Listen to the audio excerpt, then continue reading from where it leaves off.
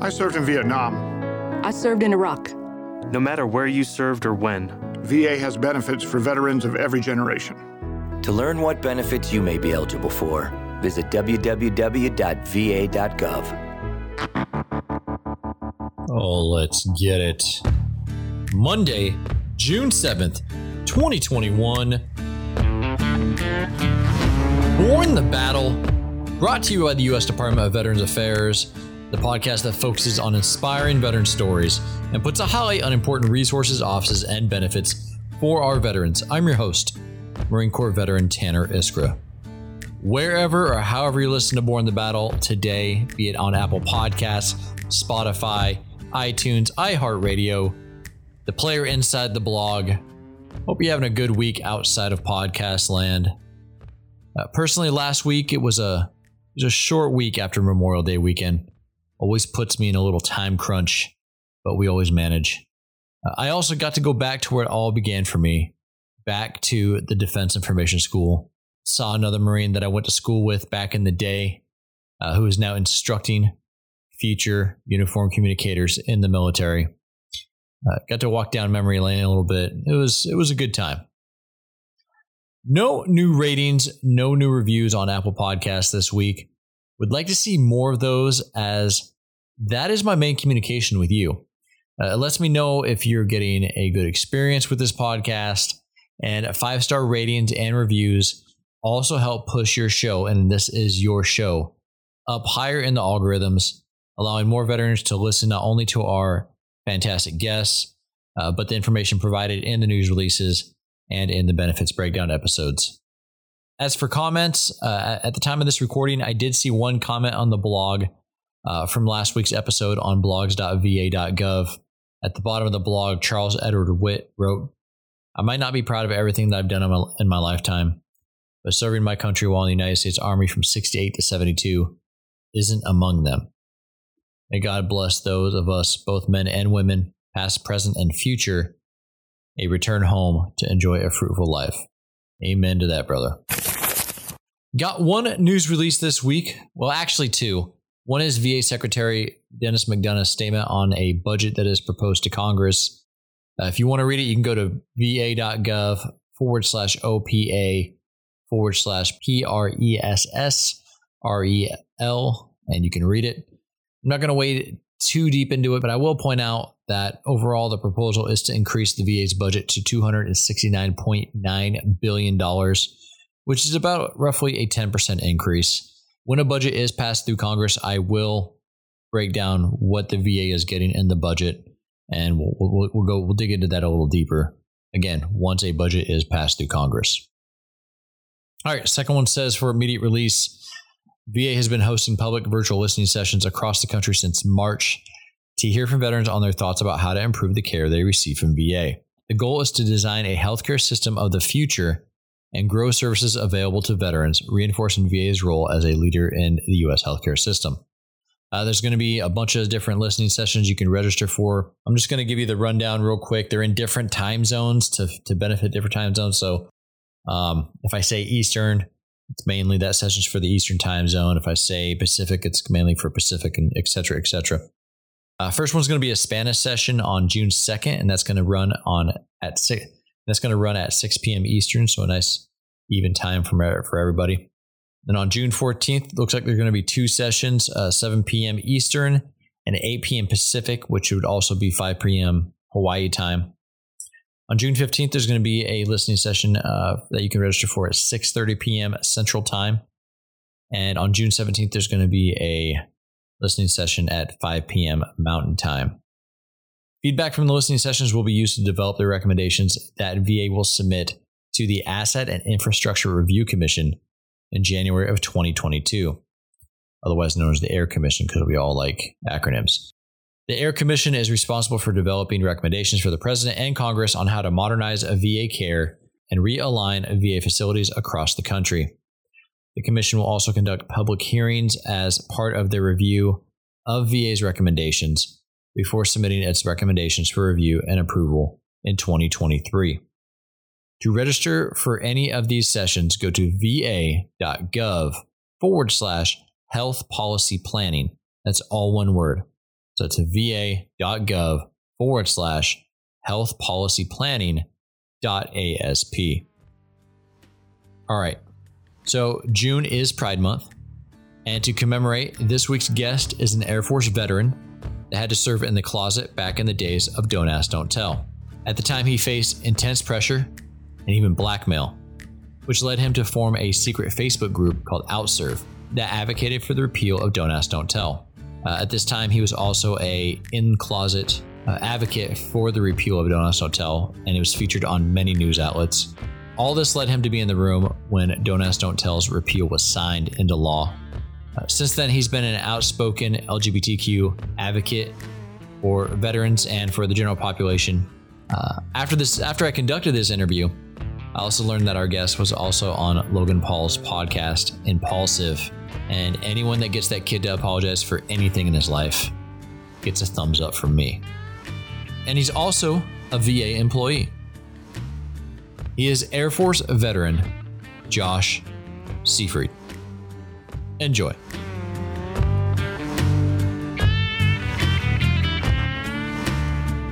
So I think you're the first Air Force Academy grad that I've had on the show. That's a big thing. Fun fact.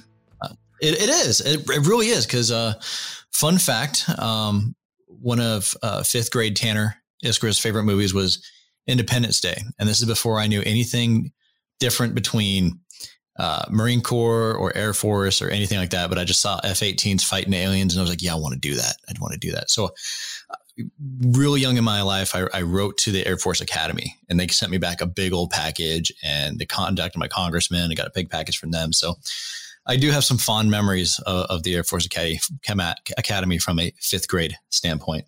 Well, to all the kids listening, it is definitely the best academy out there. So it's the only one you need to apply to. Don't bother applying to the other ones. Air Force Academy is the best one. There you go. I don't have a preference as a Marine. I mean, I know there's Naval Academy, but it's not also known as Exactly. Well, Josh, first question we always ask here on the Born in the Battle is everyone has a point in time when they know that the military service is going to be the next step in their life. And I say it in that way because sometimes, with Vietnam veterans, it could be a draft, a lot of, or it could be volunteer. When did you know that the military was going to be the next step in your life? For me, I never really grew up in a military family. My parents sent me to space camp when I was in fifth grade, and I actually had to get permission to go as a younger kid. And I went to space camp, and you got to go play in the woods. And then there's another program called Aviation Challenge that I went to the next year, and they play Top Gun, and you got to sit in the airplanes and shoot other planes down. And I remember coming home being like, how do I do this? And, is that like a simulator? My parents were like, yeah, it's like they build these huge airplanes and they literally just play the Top Gun soundtrack over and over again. And that's then awesome. When you get shot down, they let you go play out in the woods and they try to capture you in the woods. And I remember coming home being like, how do I do this? And they're like, you go to the Air Force Academy. And to them, it was just free college because they don't have to pay for college at that point. And to me, I went to the camp counselor the next day, not camp counselor, but school counselor. And they're like, here's a little booklet about how to apply to the service academies. And I remember taking that booklet and just going through it as a sixth grader and being obsessed. I mean, I would take that cover of the Air Force Academy and trace it on all my books and stuff. And I just became obsessed. And the school librarian had a son that went to the Air Force Academy, and I became his friend. He taught me everything about the academy. And I remember when we moved to Colorado in seventh grade, the Air Force Academy had a program that you could mentor or shadow cadet, but you couldn't do it until high school. But I wrote my congressman to get permission to do it as a middle schooler, and the academy let me do it just because I bugged them so much. And so I was just obsessed. And the funny thing is, I actually didn't get in the first time. I was rejected. And 15 days before I was set to go to a regular civilian college, I got a letter saying, hey, will you go do a prep school for a year? And if you do well, you'll get into the academy the following year. So I actually didn't get in right away. Gotcha. But you were like, no problem. Absolutely. Let's do it. Yeah. Prep I mean, school. for me, it was like the only sight I had. Like, it was just, this is what I saw as a kid. This is what I wanted to do. And that's all I ever wanted to do. I think that's great that you kind of got, it sounds like you got the same packet I did. You just kept going with it. That's pretty awesome. Yeah. It's pretty awesome. So what year did you enter the academy? I entered the academy in 2005. Okay. And you commissioned in what year? 2009. Okay. 2009. So at the time, you were a gay man that was serving under Don't Ask, Don't Tell. And I'm only bringing that up because this was a large part of your military story, right? You were actually blackmailed for this at the time. Yeah, more than once. At the Air Force Academy, and then more than once. Yes. Wow. You mind going into some of that? Yeah, absolutely. Yeah. I mean, the Air Force Academy was the first time, I started a network of LGBT cadets. It's a very lonely time when you're there and you don't really have any other gay people to meet. You're kind of there pretending, and kind of college is the time you find out who you are as a person. And, I was dating someone at the time, and after we broke up, I was kind of alone. And there was an instructor who found out I was gay and, was harassing me. And at that point, I just tried to find other cadets. And at some point, he tried to take advantage harassing you in what way? Asking, like, sexually harassing, and after he found other cadets too, he tried to take advantage of that situation and try to expose us. It's not uncommon, or it wasn't at the time, to be like, hey, if you, don't do sexual favors, I'll expose you for being gay and get kicked out. And, wow. Even if you're just a cadet at the time, those threats to you, even if hollow, really scare you. Yeah. And so at that time, sure, I saw it as an opportunity to kind of just find as many other cadets as possible. And, yeah. I look back at the time now, and it's kind of a funny thing. We met down in the tunnels. The Air Force Academy has this cool tunnel complex underneath it. And we met underneath there, and, but we had a really cool community. We'd go down to Denver, and really had a sense of community there. And that kind of took off to the other service academies as well. West Point had their own community, the Naval Academy did, and that, that went to other bases. And it started to take off on the internet, MySpace. We had a hidden, MySpace. Yeah, we had a hidden social network on MySpace. And we'll get into how this transformed into Facebook later, because sure. But it started really on MySpace. But then after I graduated from the Air Force Academy, I was sent to Biloxi, Mississippi, where I was in finance school. And within the first 2 days, I was still building this network at the time throughout the Air Force. And one of the first people I found was my finance instructor. And he immediately started asking for sexual favors to help for, to change my test scores. And I was like, no. And I actually failed my first finance exam. And it was like a little Bubbletron. And after he graded the test, he handed them back to me, and I slid it to my neighbor, who was a friend of mine. And all of mine were marked correct, but you could see that they were wrong. And my neighbor was like, what happened? And I explained it to him. This is what's going on. And the next time, the exact opposite happened. I was all right, but he had failed me. And I slid it to my neighbor again, and it just kept going on like that. And then the instructor started showing up to my hotel room. And at that point, one of the best allies we actually had in the military was the chaplain corps. And so I went to the chaplain, and the chaplain helped me actually file a complaint, which I did, and I turned the instructor in. And at that point, the instructor turned around and outed me. I was put under investigation. I had my CAT card taken away. My commander removed me from my job.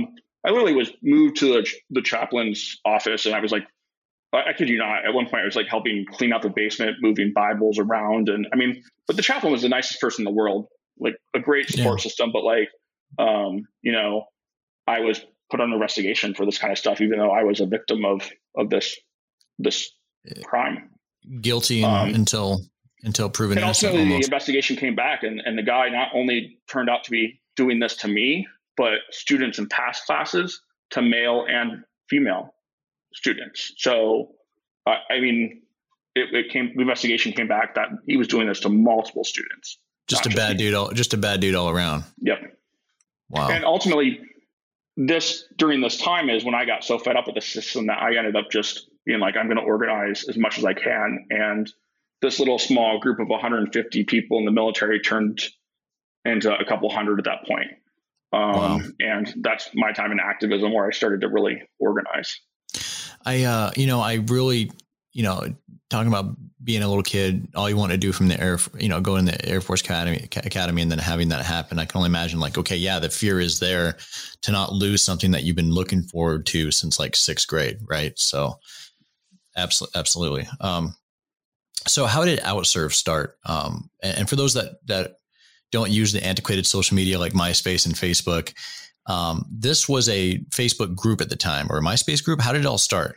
So it started as a MySpace group, but then after I became active duty, we started it as a Facebook group. So Facebook, right at this time, right after I graduated, they seem like a big thing now, but Facebook groups were brand new in 2009. And so we created a hidden Facebook group that people could not see, and we called it OutServe. And we started adding people, and you had to know someone else to get added to the group.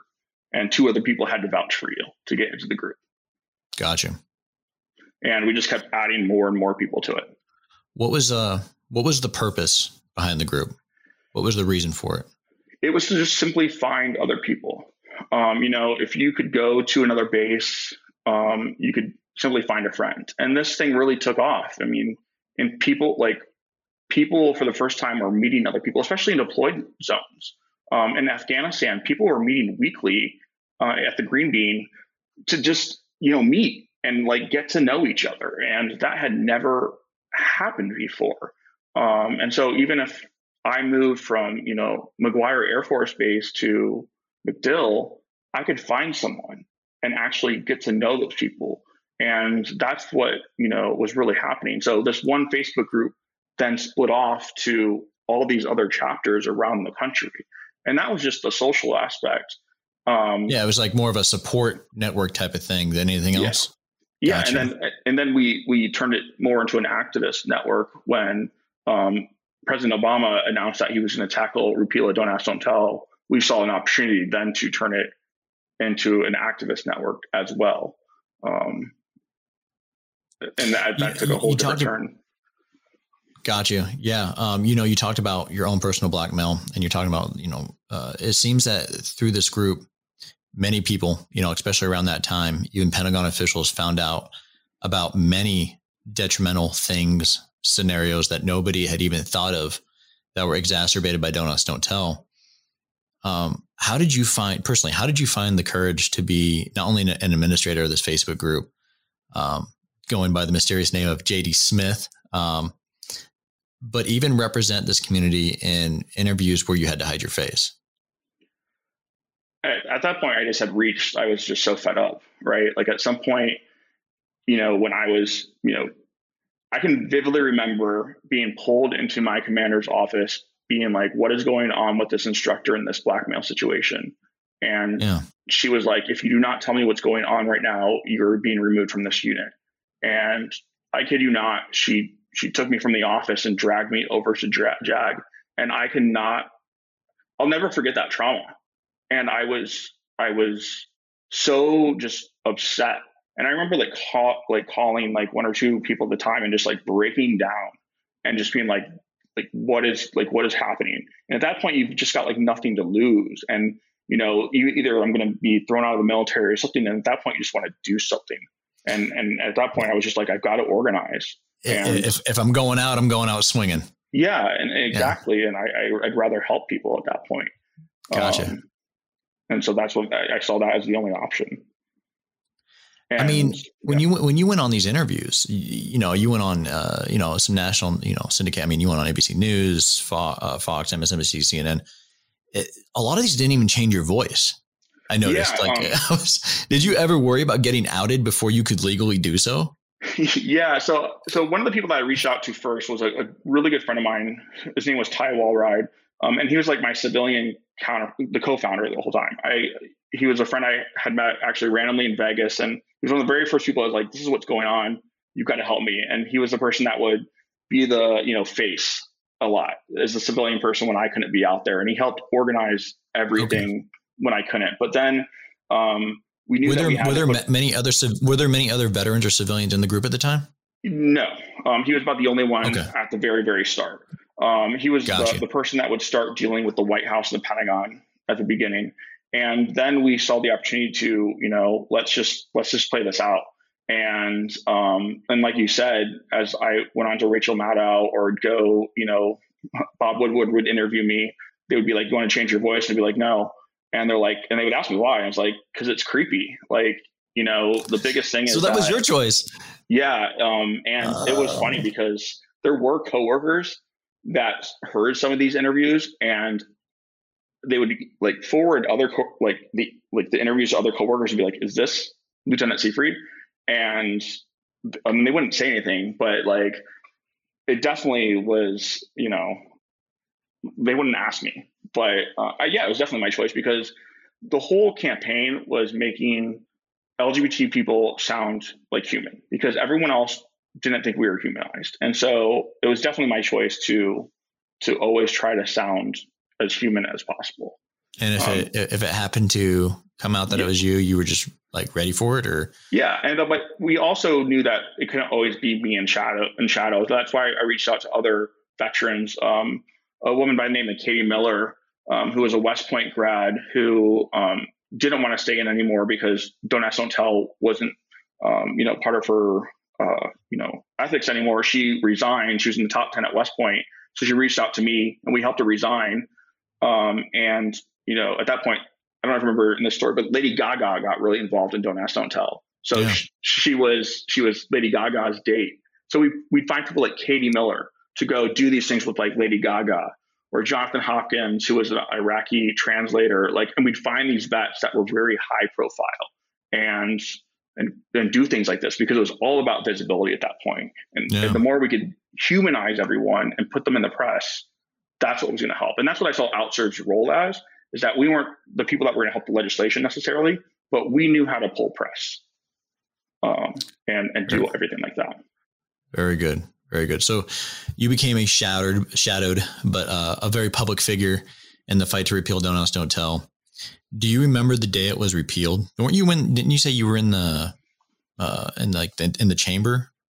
Yeah. So what's weird is that there's actually 2 dates that it technically got repealed. When the legislation actually got passed, there was then a time period in which it had to have a study and then it actually got implemented. So President Obama signed the legislation in December, which I was in the chamber for, but it wasn't repealed yet. So I actually sat behind Valerie Jarrett and a couple of other president's advisors, and I got snuck in kind of because the press couldn't take my picture.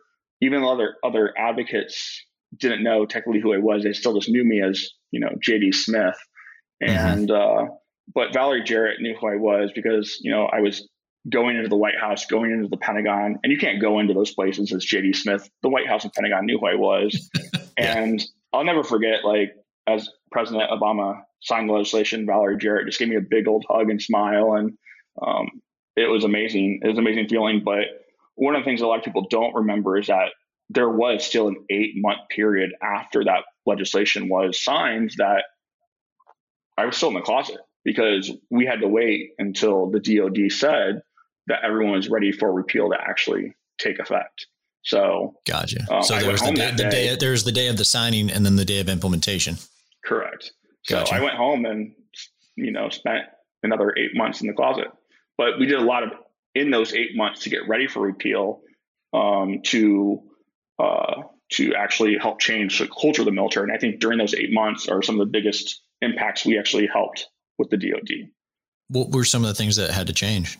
So, I mean, some of the biggest things or the arguments that these people said that were going to hurt the DoD were like, it's going to hurt readiness. When repeal happens, we're going to have, all this chaos. So we wanted to make sure that when this happened, nothing changed.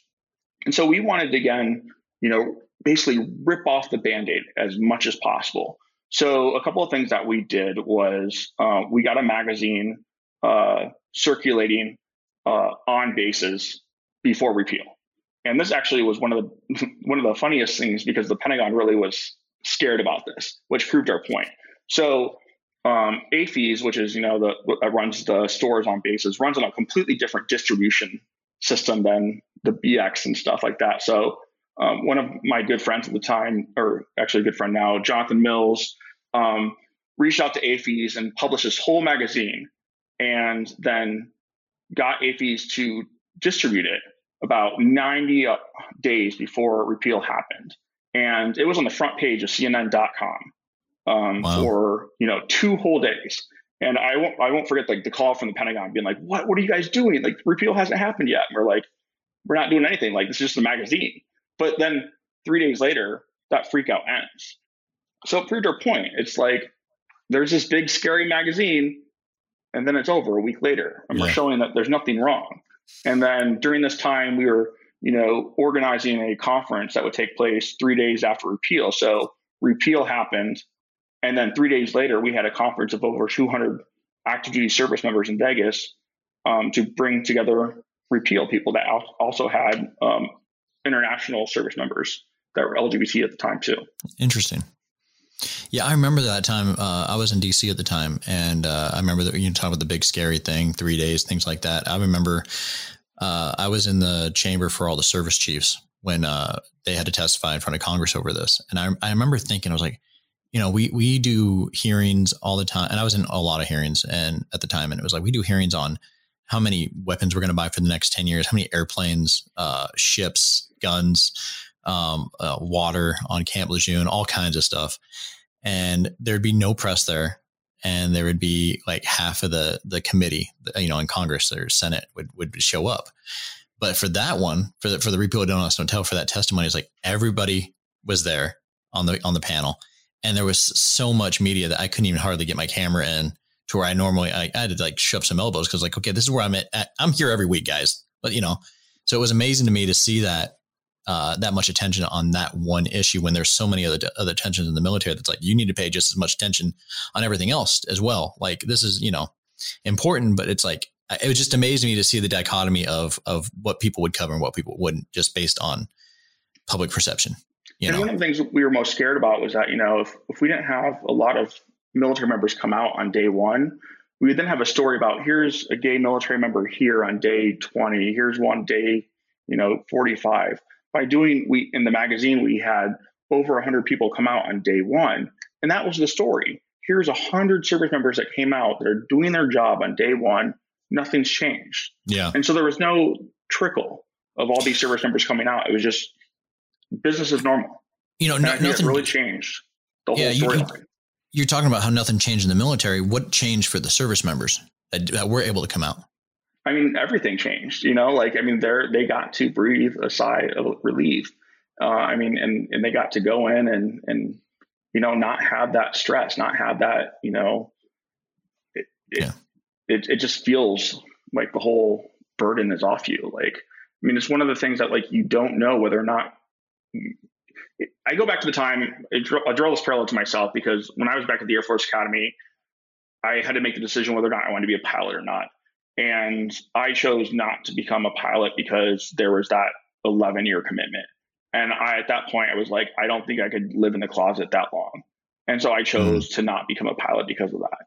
And, now I look back at those kids who are now at the Air Force Academy who can now, bring a same-sex couple to a date or, ring dance and things like that. But they don't have to live with that choice anymore.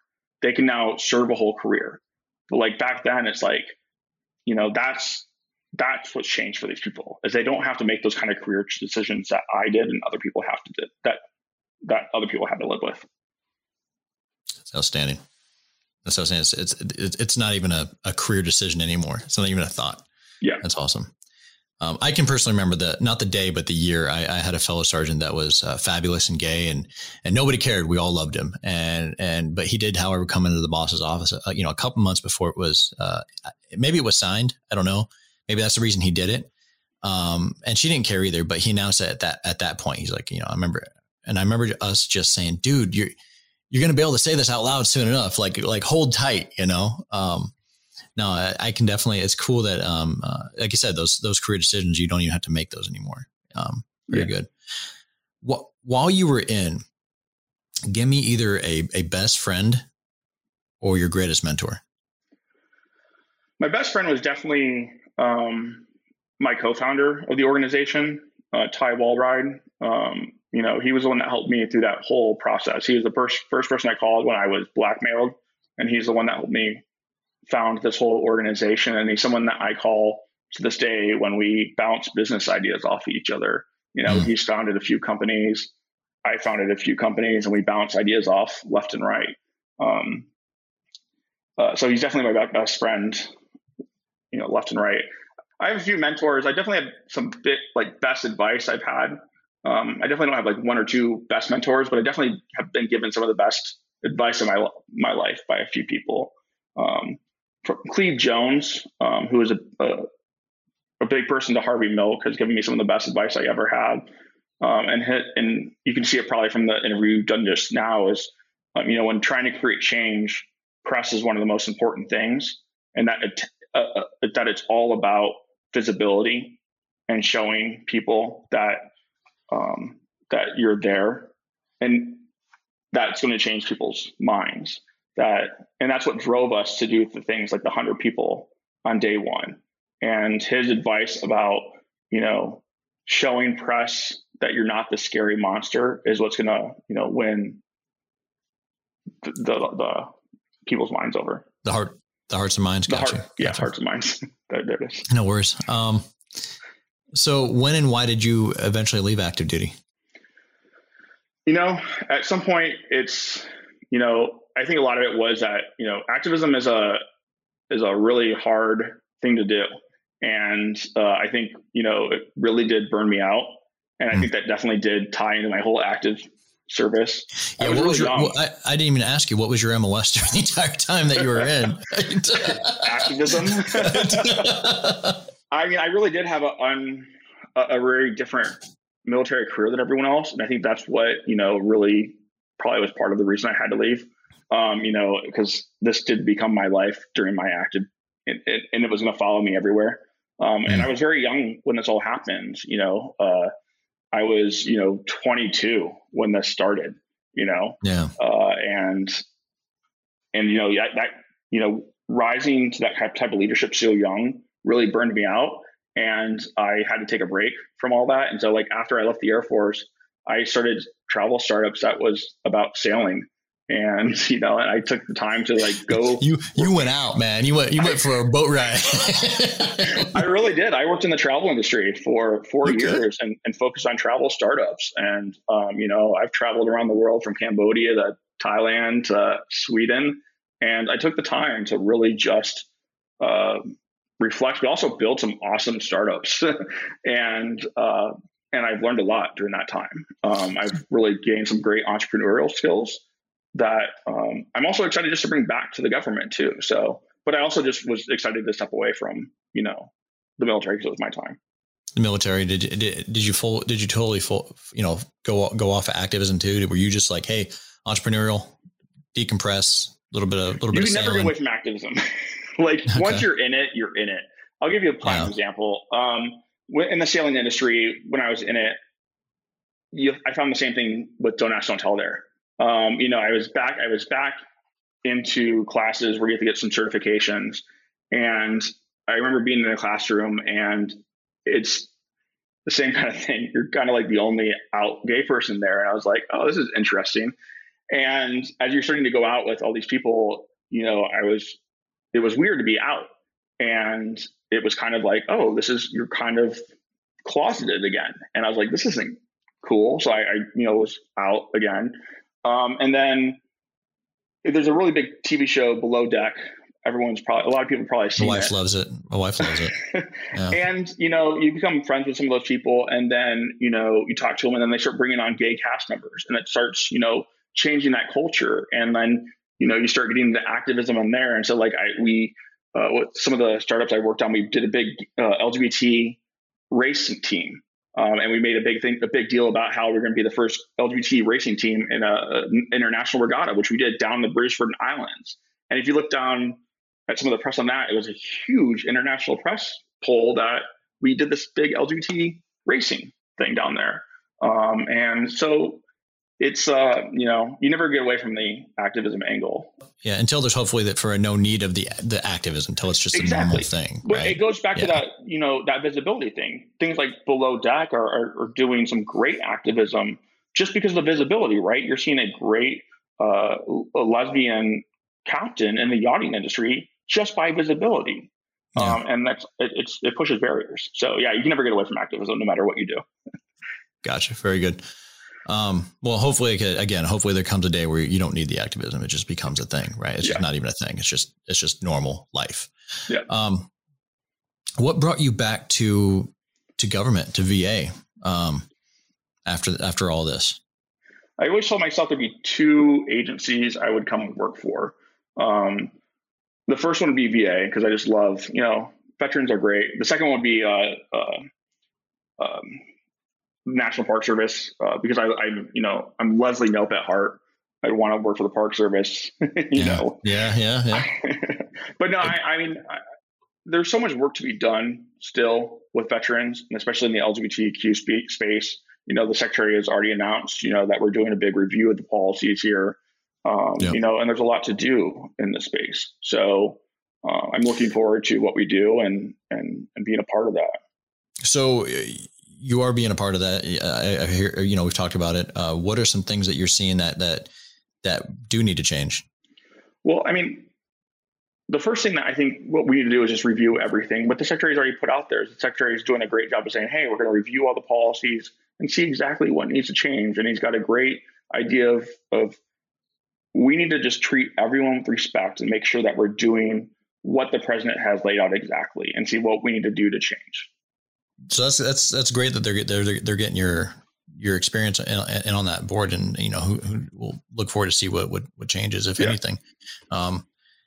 I do know that you're in our meeting in our office at least once a week. I still had to look up what you did, honestly. I was doing my research. Strategic Communications for OIT, for IT. For people that don't know, that's the Office of IT here for the VA. Why does VA IT need external strategic communications? Well, we're one of just a question, man. Well, we're one of the largest IT infrastructures in the world.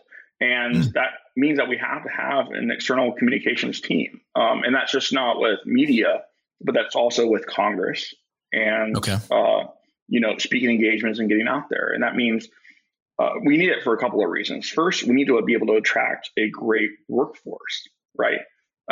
We're such a big tech team. We need to be attractive to take people from the Airbnbs, the Apple. And to be able to do that, we need to have that external communication to say, hey, come work for us.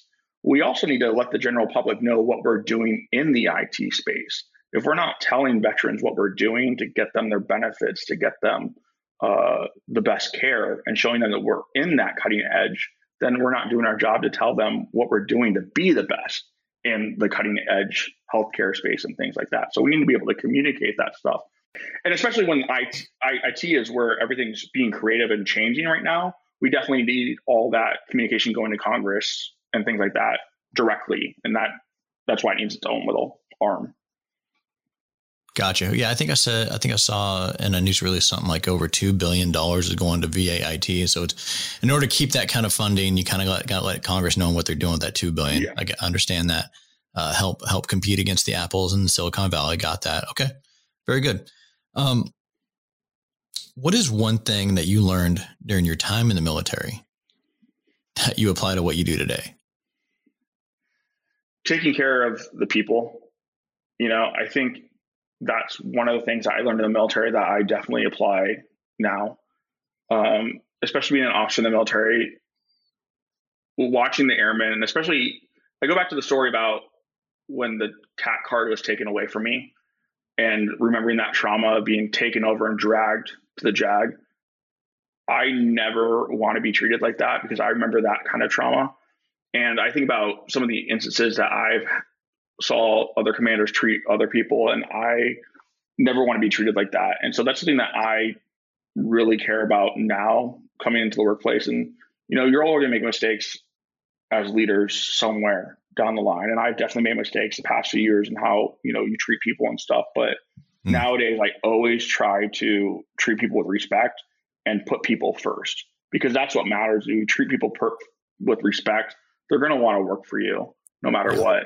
And so I always try to put that as the forefront is people first, and the job comes second, because that's what matters. Well, if you take care of the people, the job will get taken care of. Exactly. People will run through brick walls. If you're an effective leader and you take care of your people will run through brick walls for you. Exactly. And that's been shown through time and time again in any kind of leadership scenario, especially in the military. Exactly. Okay. Very good. Josh, is there anything else that I may have missed or haven't asked that you think is important to share? No, I think you nailed everything that we could talk about. How about a parting shot for anybody that might be listening to this and they're thinking about VA services or a professional transition or I anything. think you kind of joked about like, why did I come back to the government? And if you would have asked me about 10 years ago, 20 years ago, or even like 3 years ago, if I were to ever come back, work for the federal government, I would have told you no way. And now that I'm back, even just for the past 6 months, I can't tell you how much I love it. It really is a great place to work and actually change and affect people's lives, especially in the civilian workforce. And I really think people need to really look at it because, and I have 2 younger brothers, and I've encouraged them to really look at this. And I think people should. I was right there with you, man. When I first got out, I was like, I don't want anything to do with the government. And then you look back and go, okay, being a civilian government worker is a little different than being in the military. And I think veterans especially have that, that outlook, because it's maybe you've experienced bad leaders in the military, and maybe you're scarred in some kind of way, and you're just like, I want to run away so much. And I definitely was one of those people. And you just maybe need to talk to some people in the civilian service to be like, hey, make that transition and think about that maybe it's a fit for you, because it definitely was for me. The VA does a very good job on the medical side. I don't know of anybody that has any complaints. My primary care doctor is probably the best doctor I've ever had in my life. He was one of my friends, good patient of mine. He only comes once a week, but I enjoy him. She really comes in special. Yes, early in the morning. Early in the morning. For me. That's exactly why I choose VA. Choose VA today. Visit va.gov.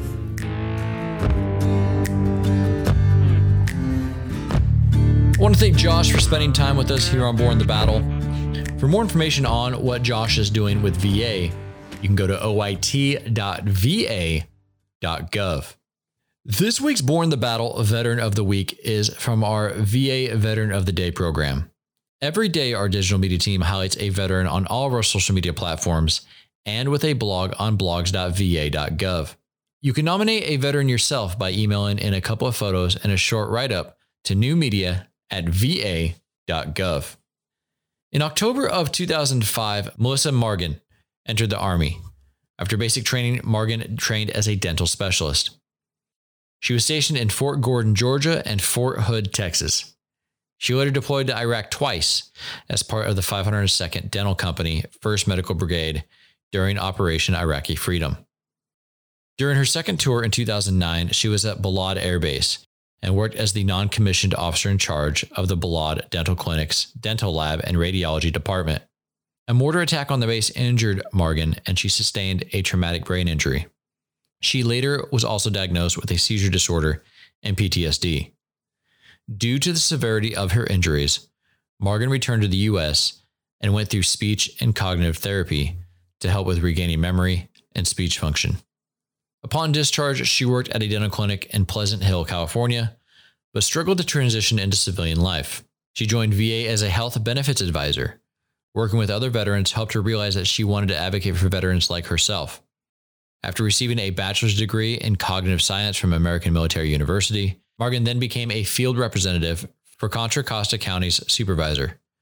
She was active in veterans organizations such as Alpha Gamma Xi Military Sorority and the California Women Veterans Leadership Council. She also became certified as a domestic violence counselor. In March of 2020, Morgan became the Seattle Program Director of the Minority Veterans of America branch in Seattle, Washington.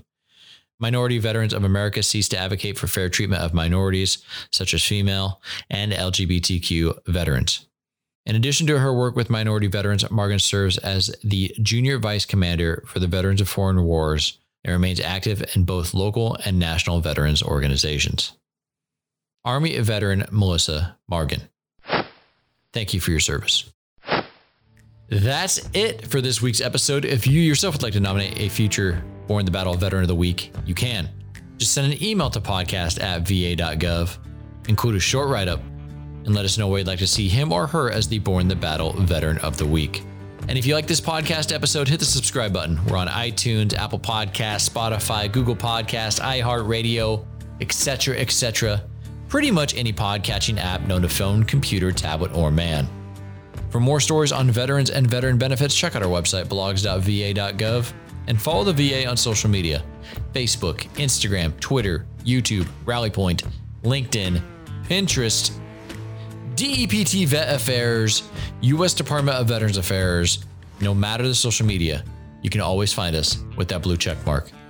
And as always, I'm reminded by people smarter than me to remind you that the Department of Veterans Affairs does not endorse or officially sanction any entities that may be discussed in this podcast, nor any media products or services they may provide.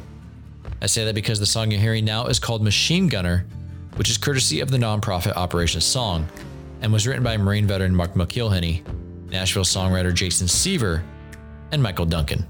Have a great day. Thank you for listening, and we'll see you right here next week. Take care. We gotta get them one way or the other. Machine gunner, firefight, bullets fly, day and night rain. Simplify till we die, another campaign.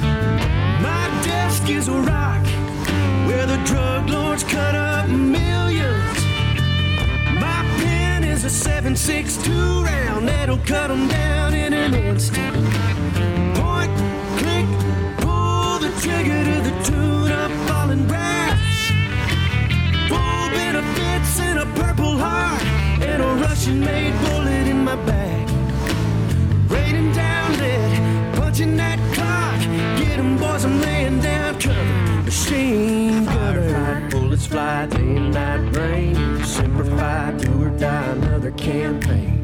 Here we go, lock and load, 0331, lug 1,000 rounds, and I ain't bringing back one. So we go back to like November or October of 2019.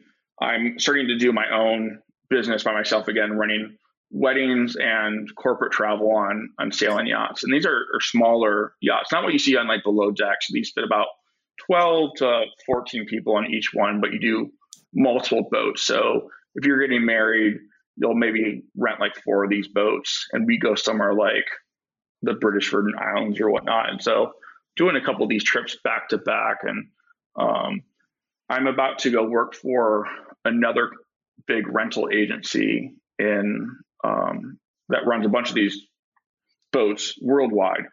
And I was supposed to start to work with them at the end of February, but I had to finish up all my clients. So I had to finish all my trips on my old business. So down the British Virgin Islands in February, doing a wedding for a gay couple who was amazing, had a blast. And then I had to do my last trip with an old friend of mine, actually who used to work for me on the magazine team at Outserve. And it was just supposed to be a fun trip with a couple of her friends. And it was the last week for me before I started to work for this new company. And COVID was just starting. Like, it was just starting to hit the US. And we were kind of at that point, it's still kind of a joke, right? Like, oh, make sure you wash your hands, And after that trip ended, I was flying back to the United States, and I remember seeing masks for the first time. And then I got the call the following week being like, you know, we're not going to be able to hire you anymore. Like, this is done. And at that point, you know, I had already kind of started to fold up my business because I was, you know, going to start to work from this other folks. And, you know, you're transitioning. Like, oh, yeah, I'm transitioning at this point. So I'm like, what am I going to do?